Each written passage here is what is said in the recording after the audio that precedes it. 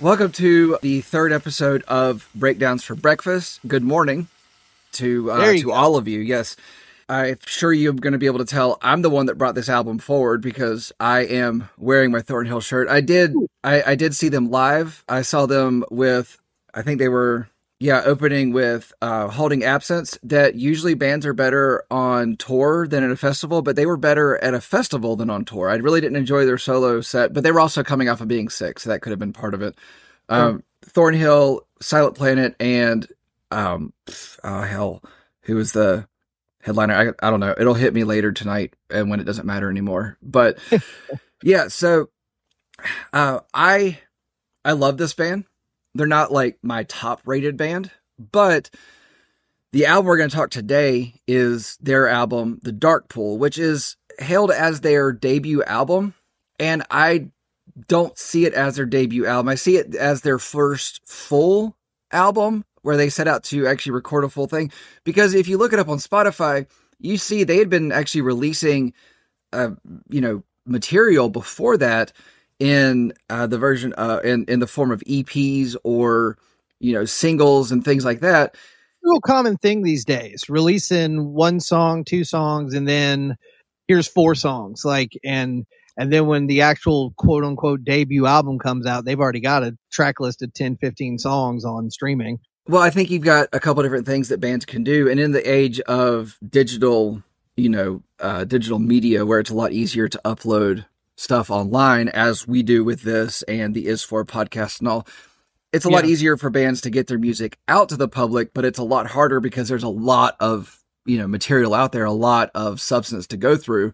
And, so when you find a good one, hold on to it. But, then you've got your bands that are, start out as cover bands and then end up going big, like Our Last Night and Fame on Fire. And their actual material is good, but they were actually really great live. I was really surprised at how good they were.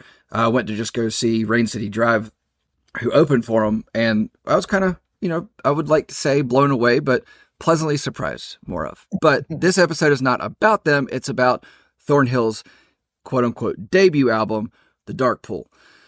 So do we want to start with thoughts on the album, overall thoughts? Sure. Okay. And you're a bigger fan than I am, so I'll go first and give my sort of how I kind of got into them, because I had heard of Thornhill a couple years ago, and just I didn't pay a lot of attention. But then in 2022, when they released Heroin and they were releasing some singles off of that, just my YouTube algorithm just would recommend those songs, and I really, really liked it. It's the best way I can describe it, and we'll get into some of the things on the Dark Pool too, but on Heroin, they sound like the natural progression of like the Killers or the Cure. It's like the djenty nu metal version of 80s synth pop in a lot of ways. That's not really the case on the Black Pool. But on Heroin, it is. No, I feel like the Dark Pool is a 80s electronic metalcore album, in short. So I've come up with this term. Okay. And I think this is a cool term. New gentcore. Okay.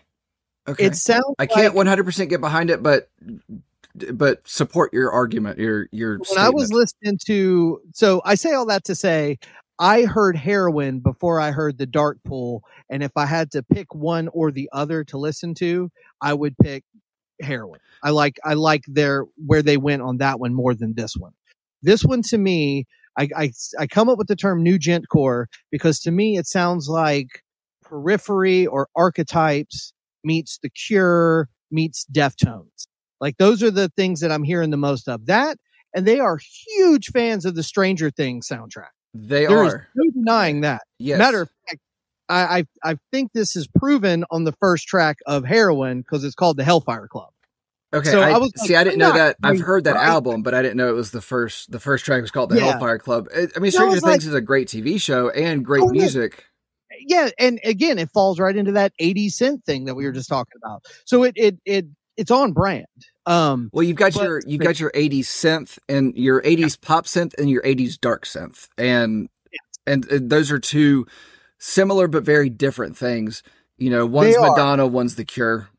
And I think that they embrace more of that on Heroin and a little less of the chuggy riffs that are on this one. That's fair.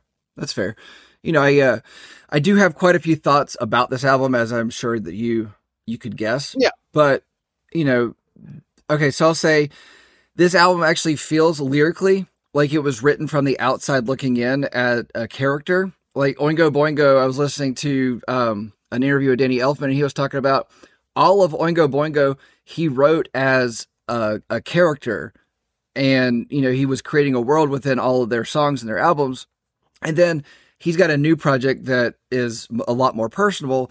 And this album feels kind of like that. Like the words all feel like the lyrics all feel like they are about somebody else and something else, not necessarily personal experiences that this guy had. A couple of them kind of hit a little bit in, but overall it does feel like it is much more. And actually the first track, Views from the Sun, is about a world, you know, about two lovers, you know, one leaving the planet, and then it's actually truncated in later in the album where it's a lover leaving a planet, leaving their person on Earth where, you know, the world's being destroyed. And so, you know, there does seem to be a lot of characterization in it, but then, you know, not a lot of personalization, but that does change at certain points in it. So what I will say about this album overall is certain songs actually pair together more. Like I feel like the album flows, but I feel like certain songs pair together, but then certain songs actually feel out of order. You know,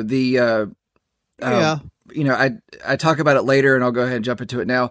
What I feel like is, what's the last track? Hang on, I got to look at it right quick.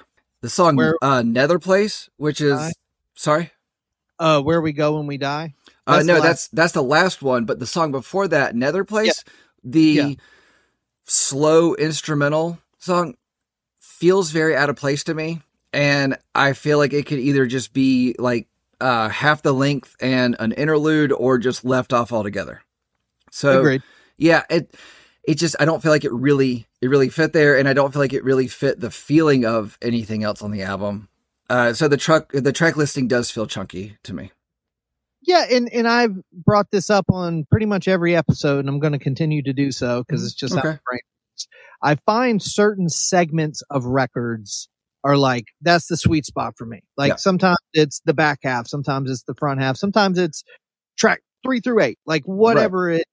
And for me, this one felt, full disclosure, the first two songs are like right up my alley. Right.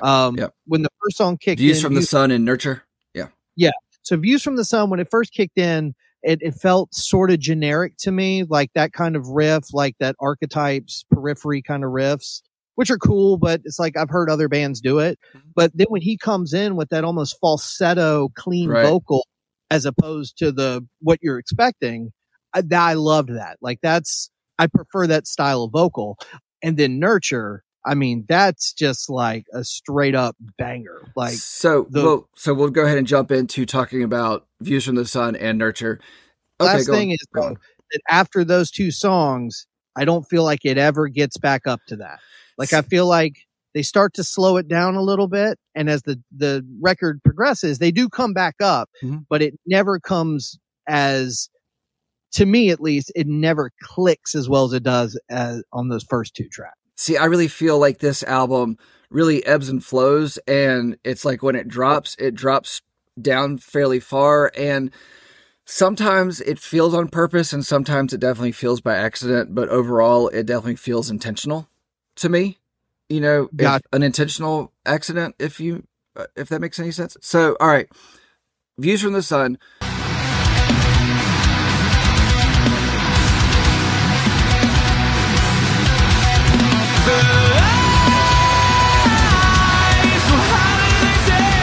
I've got that it does start with a very atmospheric electronic tone, you know, And then it kicks into a thicker guitar riff where it just all of a sudden makes you go, oh, okay. Yeah. And then the chorus is very catchy, and it really gives the vocalist a chance to kind of stretch his muscle, his vocal cords, and he, gives clean vocals, and I think it fits really well. It's just a really well written piece overall. And I had the same thing with you where that first song really gets me. And I think that's the first song on an album is an important thing to me, but Sure. I don't feel like this should be the first song on this album. Honestly, I feel like this should be like a 3 or a 4, but it starts with like kind of a ramp up, and then it goes. But I will say, so I saw a quote from the singer Jacob, who said, "It was written kind of in a way as a final letter to someone watching the world die from the sun. This was going to be a video actually, but we decided not to because it was the first track. It was sending a message to someone who made it off Earth before the sun came crashing into the Earth. It was kind of a love letter. This song actually connects to human, so, kind of pairs with it, but as an opposite letter to someone who was on that planet. So it's between two lovers from the Earth and outside the Earth. It's their anger about being left behind to die, but also just describing the events that are unfolding," which I kind of felt like was a cool way to kind of look at a song, which I'm a fan of the story of albums and songs and things. So There are certain songs and certain bands where the lyrical content jumps out at me and I focus on those things. And so far other than the Finch record, Pulse Ultra, and this one, the lyrics, other than a few things here or there, the lyrics didn't really jump out at me. there's nothing lyrically that jumped out at me either, but it was overall, I thought it was fun. Yeah, that's kind of neat. Yeah. Like I said, I like the first song. I think it's a good setup. It sounds familiar. Kind of like we talked about in the Pulse Ultra episode, when you've got a genre of music that a lot of people are getting into, you see a lot of other bands pop up that have similar sounds. Mm-hmm. And to me, this is one of those bands that has a lot of those similar sounds. Right. And I think, and we'll get into some of these other bands on other episodes, but I feel like you either see them live or you see a video or you hear something that, okay, this is the band that I like from this genre. There's these other 3 or 4 that sound very similar that I don't like as much. This one speaks to me more. You know what I mean? Yeah. And especially on this record. So I will say, I had never heard of Thornhill before seeing them live. God, I wish I could remember who it was that we went to go see. It's going to kill me. Wasn't the show Home Team, was it? No, that was Home Team, Broadside, and This Wildlife. Okay. Which I never heard the Home Team or Broadside before that. I just was a big fan of This Wildlife, and then going into it, I was like, this, Broadside's not great, but the Home Team is a lot better. And then seeing them live, I was like, they are awesome. I love all these bands now. I love that Home Team record. Oh, absolutely. So I know you talked a little bit about the second track, Nurture.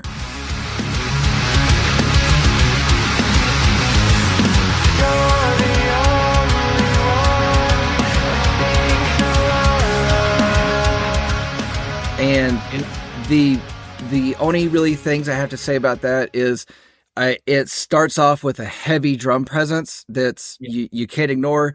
The guitar riffs are nothing less than captivating. The guitar work on it is just chunky and good. You can tell from the first song that these dudes got chops. They can riff, play. Yeah. They never get super technical, but Nurture is almost a simplified version of what they do on some of the other tracks. Right. It's the kind of song that I'm a guitar player, but I'm don't claim to be very good. But I've heard enough songs with those similar kind of riffs that I was like, I could probably pick up my guitar and play that. And that's not a bad thing. That's just, it's the same as when a song, like the chorus gets stuck in your head because of the vocal melody. Yeah. That song kicks off with a riff that is very gets stuck in your head. And as a guitar player that doesn't write a lot of lyrics and melodies, I like when guitar or rhythm or whatever gets stuck in your head just as much as like the vocals would. Yeah. Yeah. And, the thing that really jumped out to me about that second album is it had what I felt is a gut punch breakdown, towards the end of the song. And I love a good breakdown. Hence, that was what I thought of when the name of our show came forward. So so the track listing that I told you that kind of jumps out at me in albums, 3 was one of those. So I do want to talk about 3, The Haze.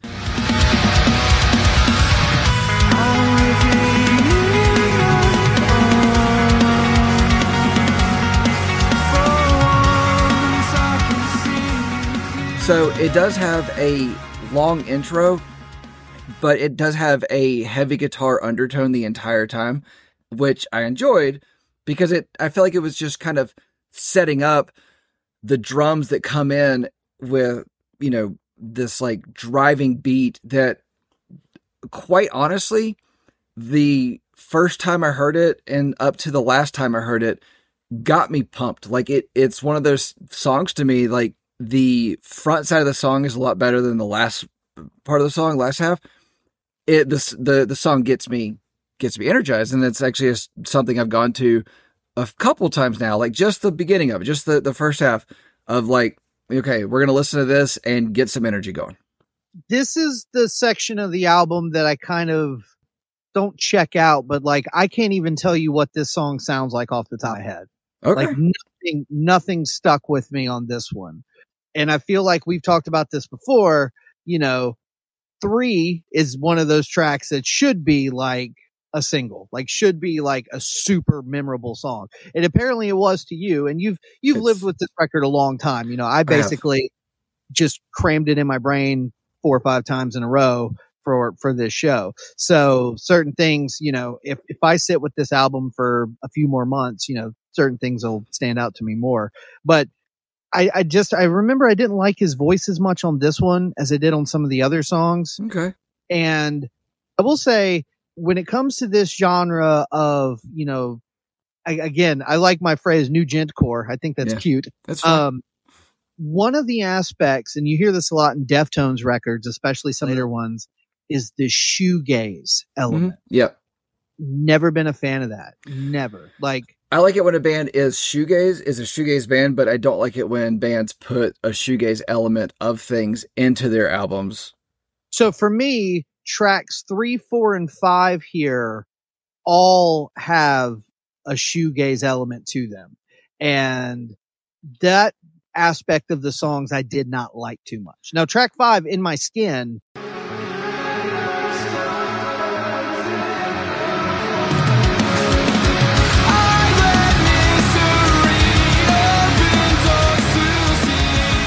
I feel like it starts that way for just a brief second. And I remember the first time I heard it, I was like, please do something. And then it pops up and it's almost like a pop punk beat to begin the song. And I'm like, okay, I'm back on board for this one. I like In My Skin was one that I liked a lot more. Okay.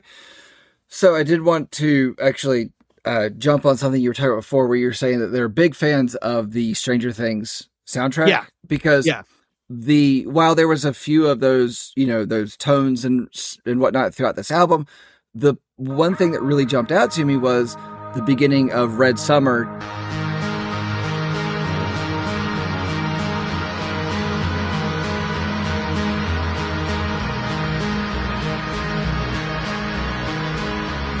Definitely has that 80s synth, which actually made me think of Sleep Token as I kind of went about things. And as I've listened to Sleep Token more, I hear more of that in their stuff. I definitely would see Sleep Token and Thornhill together. Like, that would make perfect sense on a build together, because they both, I will say this about Thornhill that I do respect is I think they slot in nicely with those bands that I keep bringing up. Yeah. But I also think they are one of those bands like Sleep Token, like Issues, like Periphery. They're not rigid in the genres that they are. Like, at no point, I can't imagine at any point these guys are in the studio and they go, nope, we can't do that. That wouldn't fit. We can't do that. Let's try it. Yeah, this will be a weird thing to try. Let's do it. Like, I don't think they're confined by any sort of genre rules. I going to disagree with you because I don't think that they've ever been in the studio and been like, hey, and like the guitar player comes forward, is like, hey guys, I worked out this great country song. Okay. I guess if you want to go to the extremes with it, you can. But I just mean, like, for example, Sleep Token just released a new single. Yes. And there's no instruments hardly at all. It's almost all a digital beat and vocals. And that sounds really strange next to The Vor or next to other Sleep Token songs that are the polar opposite of that. And I think that Thornhill does a lot of that too, where, you can have an ambient shoegazy, predominantly ambient shoegazy song right before or after something like Nurture, where it just bounces and grooves and is really heavy. Like, at no point are the guys like, no, we can't, that's not going to fit. Like, yeah, we'll just clam it all together and it'll fit. Like, So, okay, I'm going to actually amend what I said before. I like it when bands are either all shoegaze or they're not. But if they're not a shoegaze band, if you're going to be influenced by it, be influenced in a way that doesn't become a major predominant part of your songs. Yeah. I get that I get actually within you talking, I've been kind of thinking back on it. I get that you have some of that in this album, but I actually think that there's a lot of things that get misplaced into different genres, mainly a shoegaze genre, that doesn't exactly belong there. Or is it that shoegaze is a bigger genre and a bigger sound than we actually knew? Just because it has that element to it, I don't think it is a shoegaze sound. Does that make sense? Well, yes. I will say that for some people, I can imagine on songs like some of the ones we were just talking about, when it gets to those parts, it feels very atmospheric. It feels very moody. Yeah. It was boring for me. Like, okay. I wasn't encapsulated in any kind of mood or vibe. I was sort of waiting for the next, because I knew it was coming. I knew that a minute or two from now, they're going to go to some weird off tempo chuggy thing. And so that's a little more my speed. So I was just kind of like hanging in there until those parts came in. Whereas other songs, and this is just a preference. Like I said before, I think like that's all we do here is just preferences and opinions. Right. Sure. And so for me, like, there's other bands that I would kind of lump in the same genre as Thornhill that I just like the way they do things a little bit better than the way these guys are doing it. But I totally get it. Like, I see why this would be something a lot of people would gravitate towards for sure. So speaking of the waiting for it to pick back up. So what I get from you is this album was really good and waiting. it was those two things. Okay. So I like I said, I did like track 5, In My Skin. And then 6 is that 2-minute interlude, All the Light We Don't See.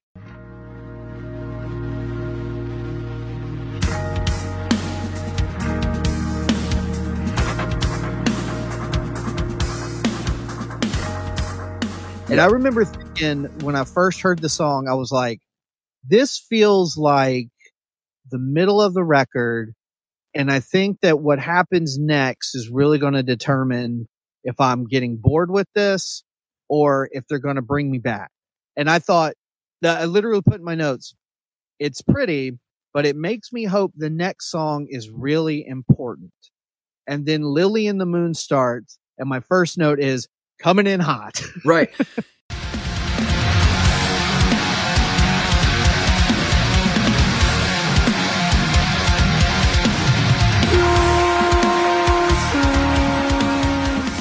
And I the perfect move at that point on the record. And so I kind of feel like actually the first Red Summer, what was it? I got it written down. So Red Summer should have been pushed back on the album and paired with All the Lights We Don't See, because if you actually listen to if you skip In My Skin, and In My Skin is one that doesn't really pair with another song. So track 1, track 3, Red Summer, the way that it ends kind of leads into All the Light We Don't See. which reminds me of James Mabe's first book, All the Lights in the World. But anyway, so I feel like Red Summer, All the Light We Don't See, and Lily and the Moon should be all paired together.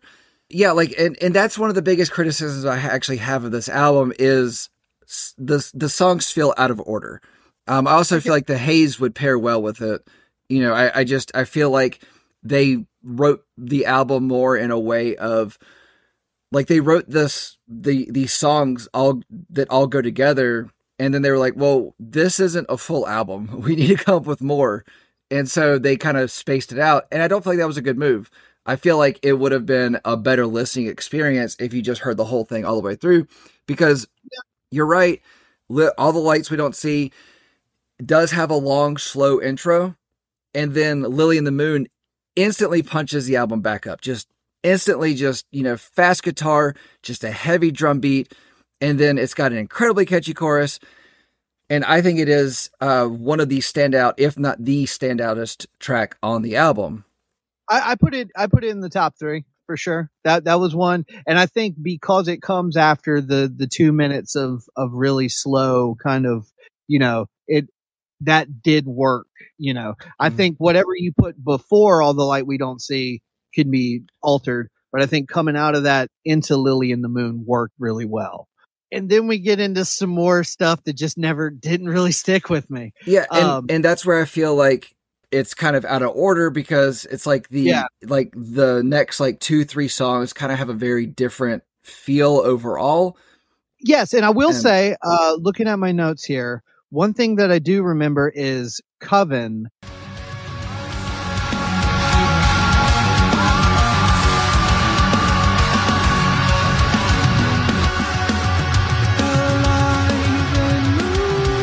I didn't love the song, but near the end, there's this breakdown thing that sounds very Mick Gordon Doom soundtrack, which I'm all here for. I absolutely love that tone and that polyrhythm and everything.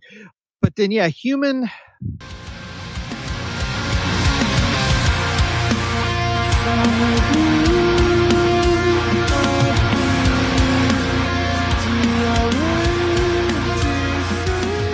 That whole section there, like Coven, Human, Another Place, like, I don't know, like those 2 songs, Coven and Human, are both fine, but they're not doing anything we haven't already heard them do better on previous songs. So I actually really enjoyed Human, but the part about Human that really stood out to me was that it starts with a slow, what sounds like a hollow drum to me. Like, it's just a very echoey, you know, open drum. And then the drums don't let up the whole song. And I actually went back and listened to it, and it's like, it just stays a constant thing. The drums, like the drum volume kind of drops at one point, but the drums, the beat is still there. And it's like the guitars kind of drop out at one point, and it, like, the song doesn't lose its momentum for me. It does keep moving along. I remember thinking the chorus was really good too. I remember it pretty hooky and pretty big. One thing that I did notice on a couple of earlier tracks, and they do throughout the record, that, again, especially if you're a drummer, this is probably a lot of fun. But for me, I've heard songs like this before where the guitar is really simple, the bass is really simple, but then the drummer is doing some sort of weird snare tom pattern. And for me, that's not enough to keep me like into it. Like, to me, it's still kind of slow and blasé. If you got a good vocal melody, you got good lyrics, the song is working in other ways, I don't hate it or anything like that. But I did notice there are times where the drummer is not overcomplicated, but you can tell he's very technically proficient too. Yep. And he wants to do more than just play a straight 4/4, which is cool.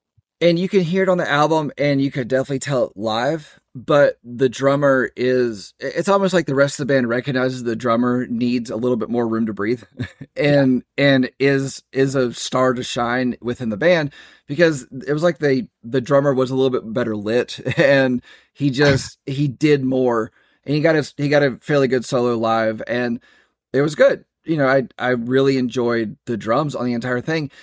And I mean, some albums, guitar really jumps out to me. Some albums, the bass jumps out. Sometimes the drums jump out, and sometimes the lyrics jump out. And this is one where the drums really jumped out to me. Especially, well, not especially, excuse me. All of them really kind of collide together on the last track, where we go to die, or where we go when we die.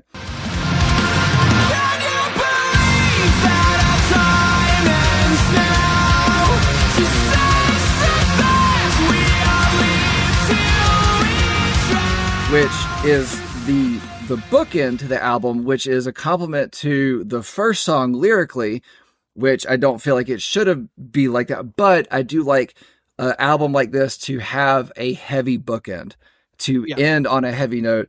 So the intro is nothing short of compelling and caught my attention. The heavy breakdown, just a little over halfway through the song, just made me go, oh, that's some good stuff. I like it. I like a good breakdown. Of course.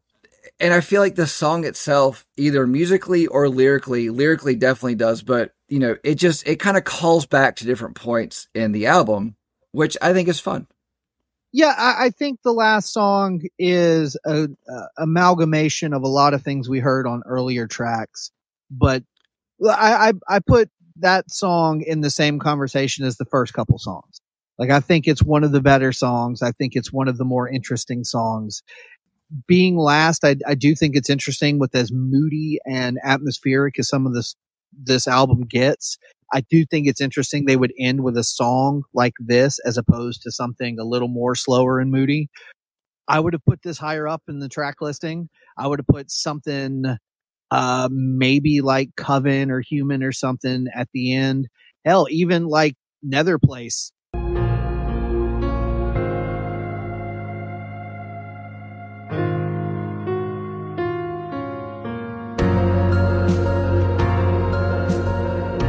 They could have ended the record with something like that. You know what I mean?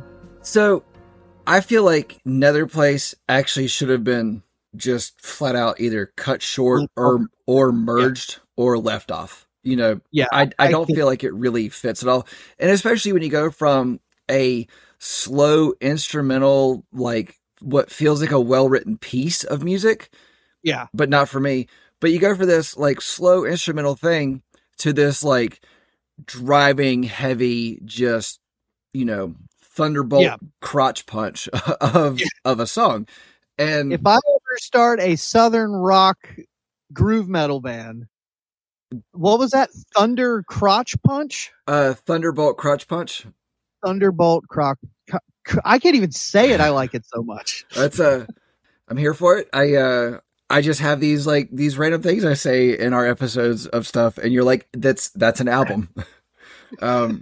So go on. Well, I was just going to say one other thing that we talked about. There are aspects of this album that I think work better with the headphones on. I think that a lot of the nuance will get lost if you're driving around in your car listening to this. Whereas I can already think an episode we're going to do here coming up soon, I'm going to probably feel the exact opposite on. That in the car is probably going to feel real good, and in headphones just be okay. I can't remember who it was, but I have an album, and in the album, it's a live album.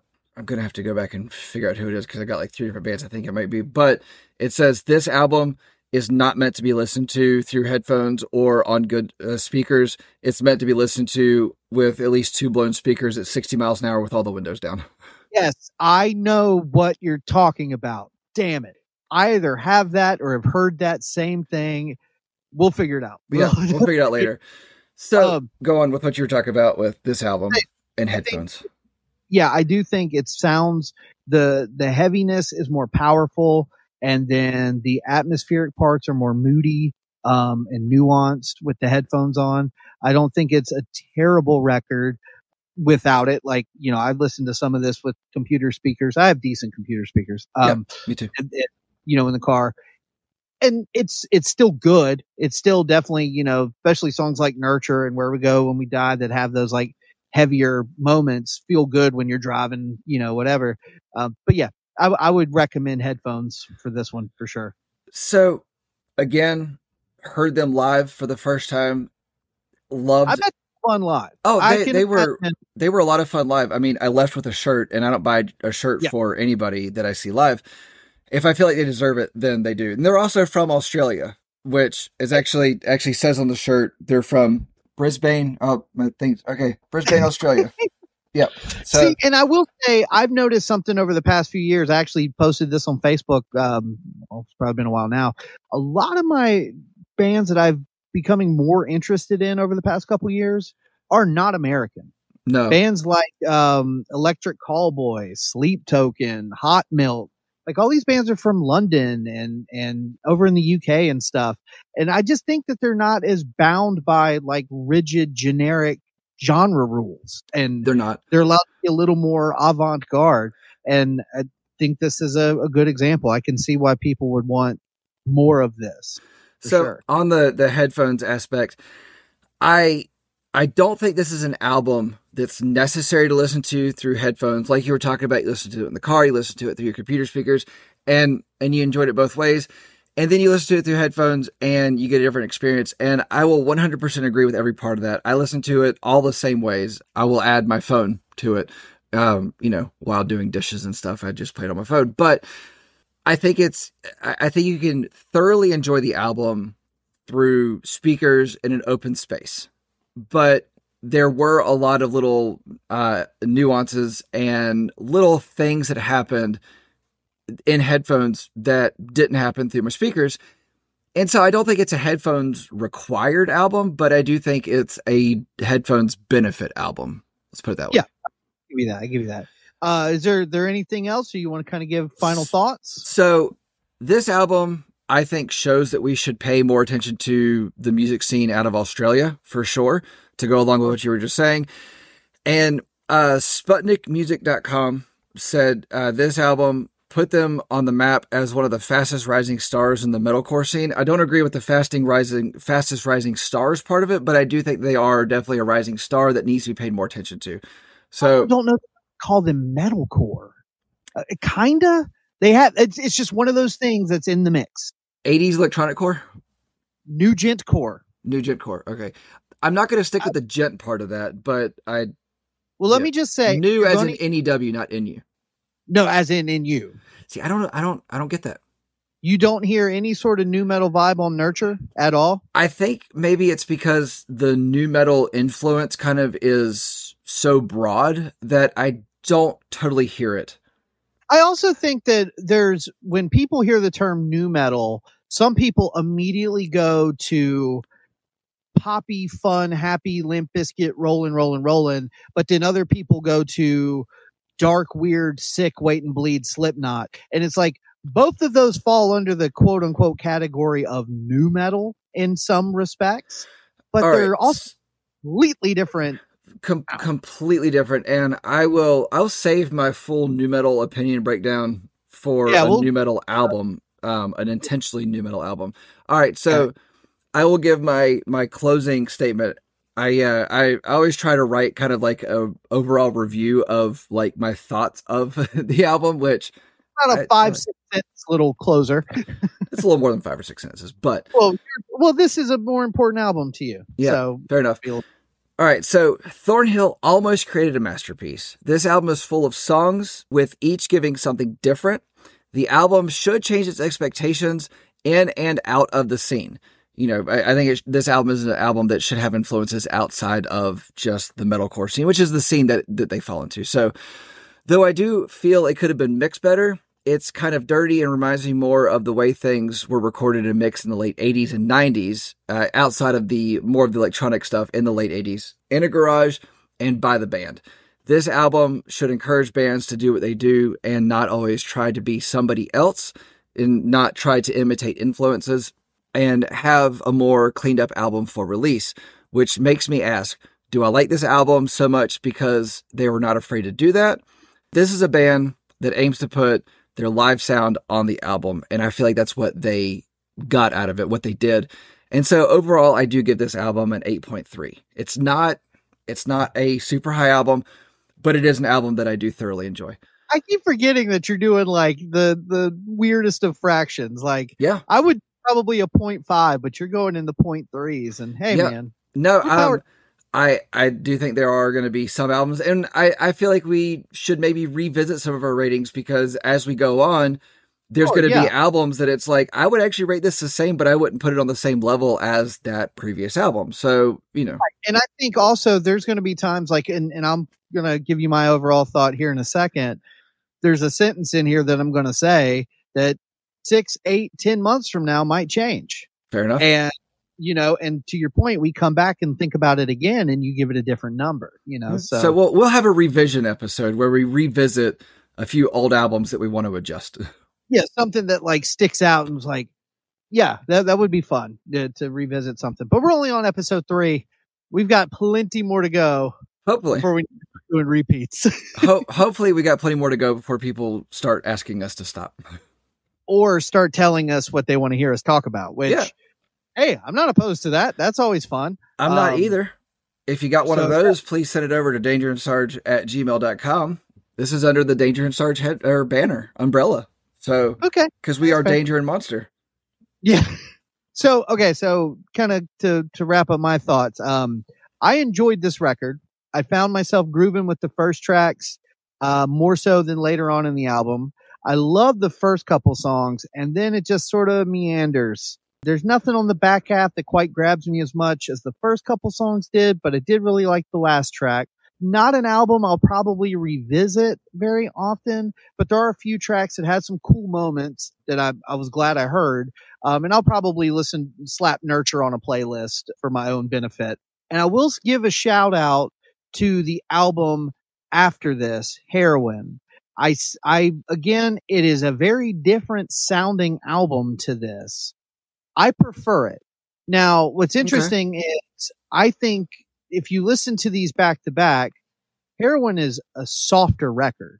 It's a much slower record. It's still got a lot of the things that make this record cool, but it's a different vibe for sure. And typically speaking, I would probably prefer this one, you know, overall to something like Heroin, but there's some about the songs on there that speak to me a little bit better. They just seem to go ahead and embrace that 80s synth pop a little bit more. They still have some of the djenty, weird time signature stuff, but it's not as high on the priority list, I think, with the songwriting. It gives me a lot more The Cure and Tears for Fears vibes than this record does. Really? And his vocals work better for me with that than it does here. I really haven't given that album much of a chance, so I'll do so. I've given this album much more of a play. Yeah, I would recommend it. I think it'll take a listen or two to actually like get into it because it is so far removed from what this one sounds like. But as far as this one goes, as far as the Dark Pool goes, I think it's good. I liked it. I'm glad I listened to it, but it's not one that I'm going to go back and listen to very often. Mm-hmm. I give it a 6 out of 10. Okay, that's fine. That's fair. And it just came back to me. I actually saw Thornhill with Cane Hill, who I did not think I was going to. Yeah, they were great live. I didn't like their recorded stuff, but they are fantastic live. And Dayseeker. So yeah, it was a fun show. I've seen so many shows I get them mixed up. So I will give Heroin a listen. I'll give it a more of a try, a more earnest try. This album does stick out more to me. And I think it's just because, like I said in my closing, I do like it doesn't sound polished to me. It sounds dirty. It sounds like it was some guys that recorded it in their basement, in their garage, something like that. And they did it themselves. And I like that. And you're exactly right. Heroin is much more polished. Yeah. It's almost like they took what they did on the Dark Pool and said, let's do that, but clean it up and make it a little bit more of a pop record. And so it still sounds like Thornhill. They don't sound like two different bands, like some records, some bands do, but I do think it sounds very different from one another. All right. I'll check it out. I'll give it more of a chance, but this is an album that I come back to. If you don't come back to it, that's fine. You know, I'm not going to control your listening. So yeah, I'll listen to Nurture a few more times. Okay, that's fair. The standout tracks on this to me were The Haze, Lily in the Moon, Red Summer, and Human. Nurture was not a standout to me. I did enjoy it, but it didn't grab me. Yeah, I would say for me, hold on, pull up my notes, make sure I get the names right. Views from the Sun, Nurture, In My Skin, and Lily in the Moon. Okay. We know Lily in the Moon. Yes. That one for Yeah. sure. That one will make it. The rest are. And I did like Where We Go When We Die. I kind of like, I sort of forget that one's coming. And Right. so when it gets there, I'm like, oh yeah, at least it ends on a more positive note for me. And then Nether Place really makes you forget that you're about to be smacked in the nuts. And Nice. yeah. Yeah, it does. Okay. So what are we listening to next week? So next week, we're going to listen to a underappreciated gem called Attention Please by 90s alternative rock guys Caroline Spine. Now, these guys had one hit, and I say hit very loosely. They had one song that got a little bit of radio play on the like alternative radio stations back in the 90s. But then when they did their follow-up album, Attention Please, they got a little weird and it did not take off. But it's one I go back to all the time because it's just so neat. Like there's something about it I really want to talk about. So I did pull up this album, and I wouldn't say it was a hit. I'd say it was a light slap. This album did nothing. Like I don't even think even 90s alternative rock fans, the average one does not even know this exists. So, but that's what I'm here for. I want to change that. Right. So we will get into Caroline Spine next week. I don't have a full opinion of that album yet. So, I've given it one playthrough in the background, and that's it so far. So we say we're going to listen to it next week. No, we're going to listen to it all this week and then dive into it. So, all right. Thank you. Thanks for listening, everybody. Good morning, good evening. If you go to third shift, yeah. Later.